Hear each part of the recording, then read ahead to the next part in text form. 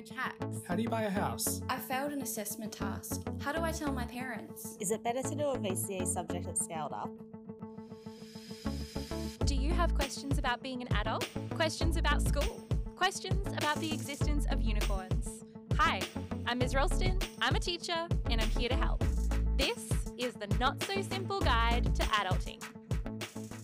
Welcome to the new episode of the Not So Simple Guide to Adulting. Now, today we are joined by the absolutely incredible Ms. Maloney, who is going to share some of her thoughts today about budgeting. But before we get into that, Ms. Maloney, would you like to introduce yourself and share the most adulty thing you have done this week? Of course. Hi, everyone. So my name's Miss Maloney, and at McRob, I teach a few different subjects, so mostly economics, but also a little bit of English and history and geography. And the most adulty thing I've done this week would probably be, sounds a little strange, but I bought some shares on the stock market. So I think you definitely have to be 18 years old.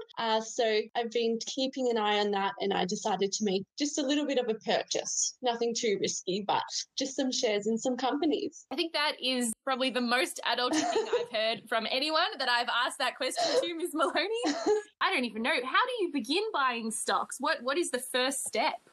Yes. So it is a bit of like a complex process. But for myself, I don't have a huge amount of time to like research companies. So generally, I just buy companies that I feel like are pretty safe and stable. So big companies with the hope of them gradually increasing in value over time. So I'm not too much of like a risk taker. So I just generally, look for companies that are quite stable. And it's actually really simple, which is quite dangerous, because you just set up an account and you can literally say, I want to buy, 100 shares in this company, and then they buy it all for you. So, and it's that easy. So, it's like an interesting kind of hobby / something good to be aware of as well. That sounds excellent. So if anyone out there listening would like some more information on how to buy stocks and how to start investing, please send in some questions, because we might get Ms. Maloney back so you can all learn about this, but also so Ms. Ralston can learn about this. This feels like something I should know more about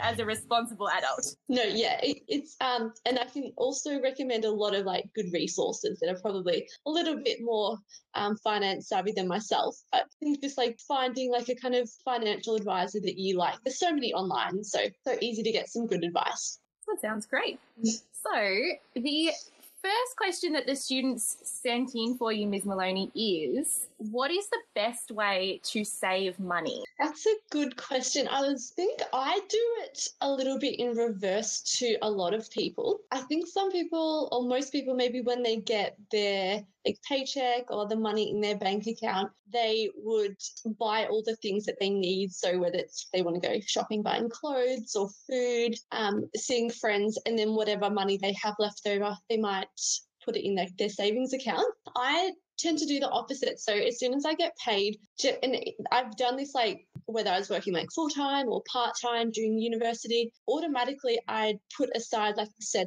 set chunk of my salary.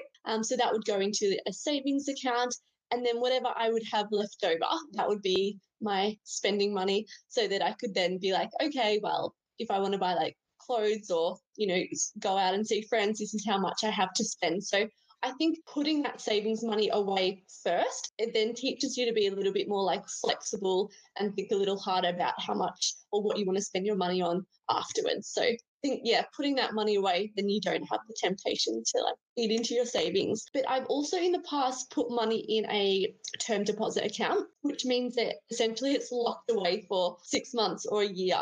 So I literally can't touch it even if I want to. So that's another option if you feel like you might be tempted to eat into your savings account. I really like that, Ms. Maloney, and I really like that you, in that plan, you really emphasised savings. Yeah. And I think the idea of a term deposit, it sounds really scary, but actually being able to lock away some of your money for a period of time sounds like a really great idea, because then, as you said, you're not even tempted to spend that money. Exactly. So, all you have to do is like do a quick search, and some like banks, it can just be 3 months or it can be up to 5 years. So there's lots of different options if, because everyone has individual circumstances, but that's a good way to, I guess, make a little bit of like interest on your money, and it'll stop you from touching it as well. So the second question the student sent in is, do you have a set budget for the week? And if you do, how did you create this budget? That's a good question. I wouldn't say that I have a set budget for the week, but generally it just works out that I spend the same amount of money roughly each week. So if I look at some of, my general expenses, generally I'm a bit of a creature of habit. So like I buy very much like similar foods each week. I cook a lot of the same meals each week. I used to go to like brunch every like Saturday. So I kind of had it in my like own mind how much I'd be spending. There are things that I probably spend a lot of money on. So things like maybe like food. But then there are also things that I might spend like a lot of money on maybe like once or twice a year, like if I do a big shop up for clothing.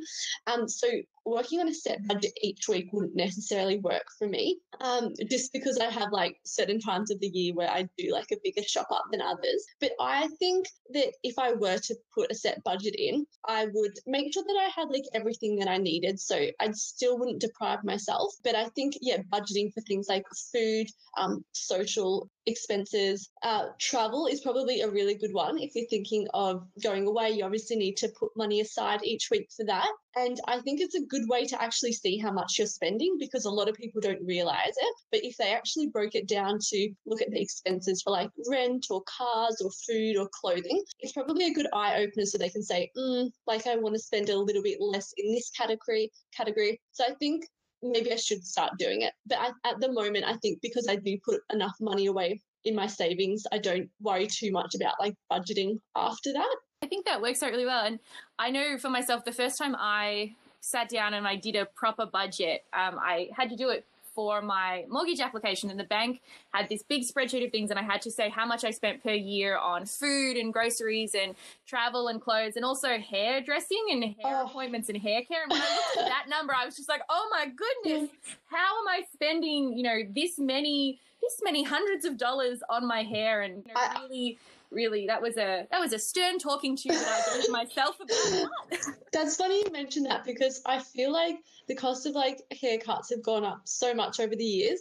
I probably only go maybe 3 times a year, but I enjoy it. The whole process is like relaxing and enjoyable, but you walk out of there and it's so expensive. So I think it's a good like eye opener as to what you spend like most of your money on, and maybe it might even encourage you to like do a little bit more research or shop a few different like brands as well to see what else is out there, because I think comparing product prices or service prices is something that's really good. It just takes like a little bit of time to do that. So I think that's good as well. And plus, I think there's so many more different like options now. So if you do want to keep within a set budget, things like op shopping or secondhand shopping for like clothing, hiring out like dresses or formal gear, all those, or even online shopping. So whether it's through like Facebook or like different marketplaces, there's so many ways to keep within your set budget, like Gumtree, that wasn't available 20 years ago because of like technology. And all of those options are so much more sustainable as well, especially if you're able to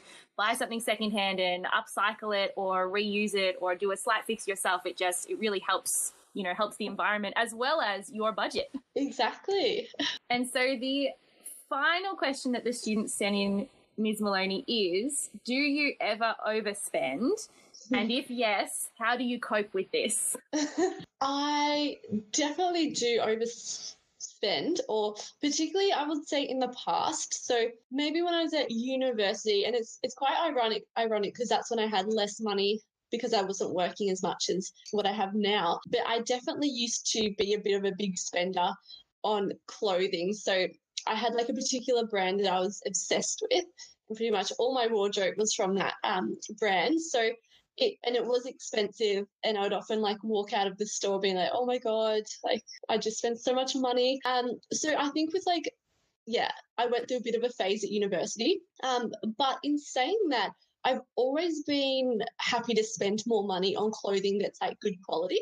So I find that I'm happy to invest in like some statement pieces. So whether it's like your like shoes or a good coat or like jeans, I actually prefer to spend more money on those things and know that it'll last longer and I'll be happy with the quality of it and the style. I find that often they're more like classic pieces. So because sometimes I'm like, oh, I spend too much money and I'll go and buy something that's a little bit cheaper and I just won't be happy with it and I know that I won't wear it and it won't last as long. So I think it's not a bad thing if you want to invest, a little bit more money in something that you feel like you love and that you'll wear like season after season. So I think I definitely used to be a spender, but now with clothing particularly, I just like want to wear my clothes to death. So, wear it, for don't just keep it for one season, but just maybe buy a few extra pieces and think, oh, how can you wear it with this, with this top or this pair of shoes, and hopefully it might look like a bit of a different outfit. So just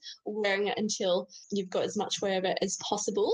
I would also say with travel, so I've done a lot of travel in the past, but I think it's probably the most money I've ever spent, but also the best money I've ever spent, because I think you just get so much value from like traveling overseas and seeing so many things. And whenever I was traveling, I never wanted to put myself on a budget because I didn't want to miss out on, eating out and doing all the activities. So I think travel is also something that I've spent a lot of money on, but I wouldn't necessarily like change that either.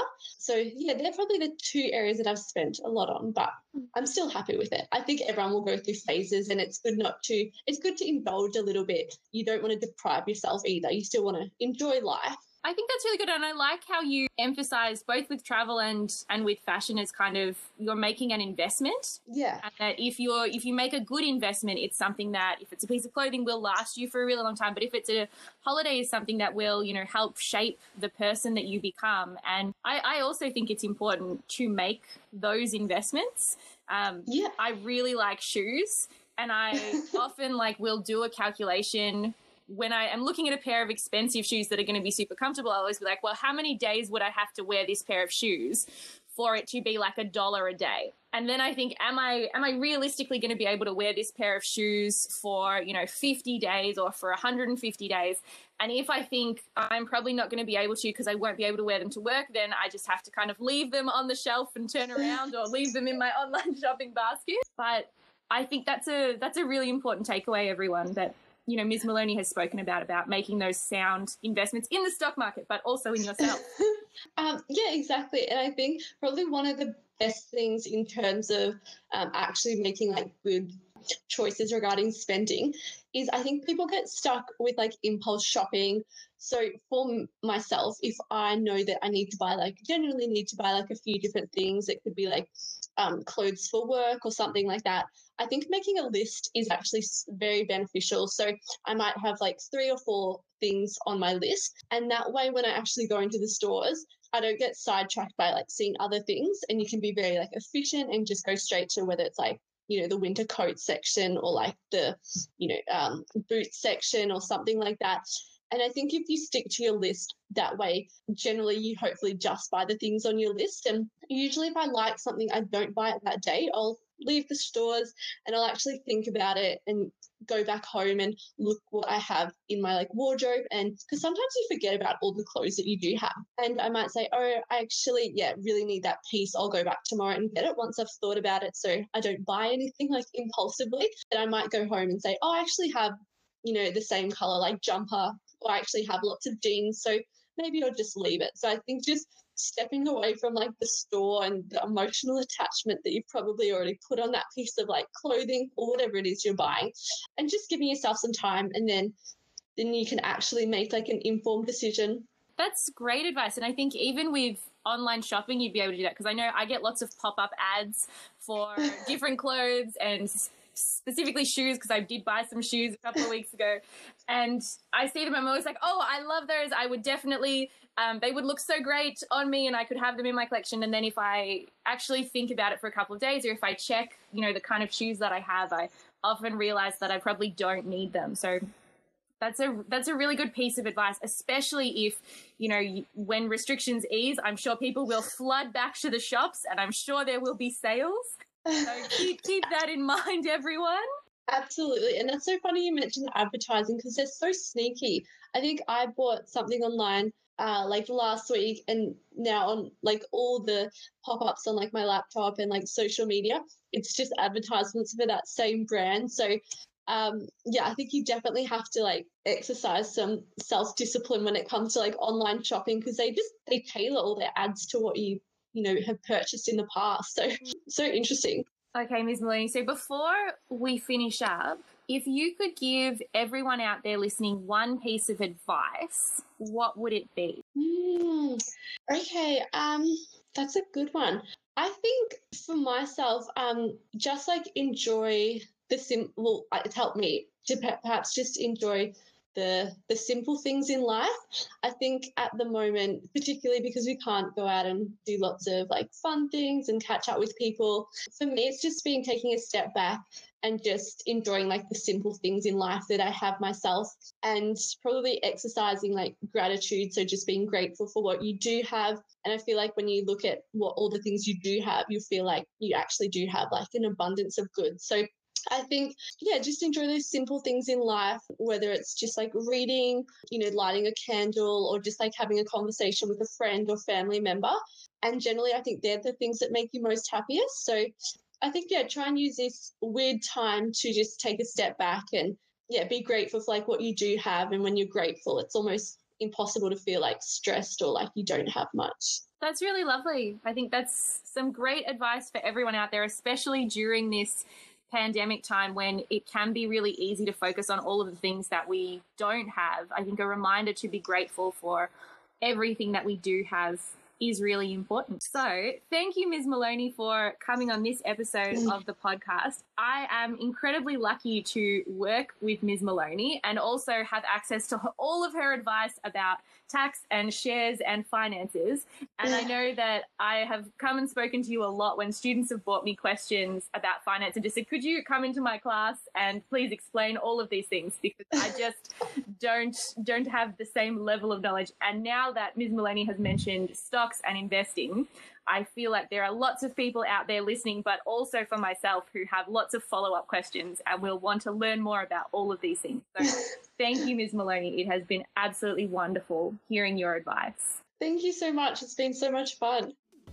Thanks for listening to this episode of the Not So Simple Guide to Adulting. If you heard something today that sparked a question, check out our website.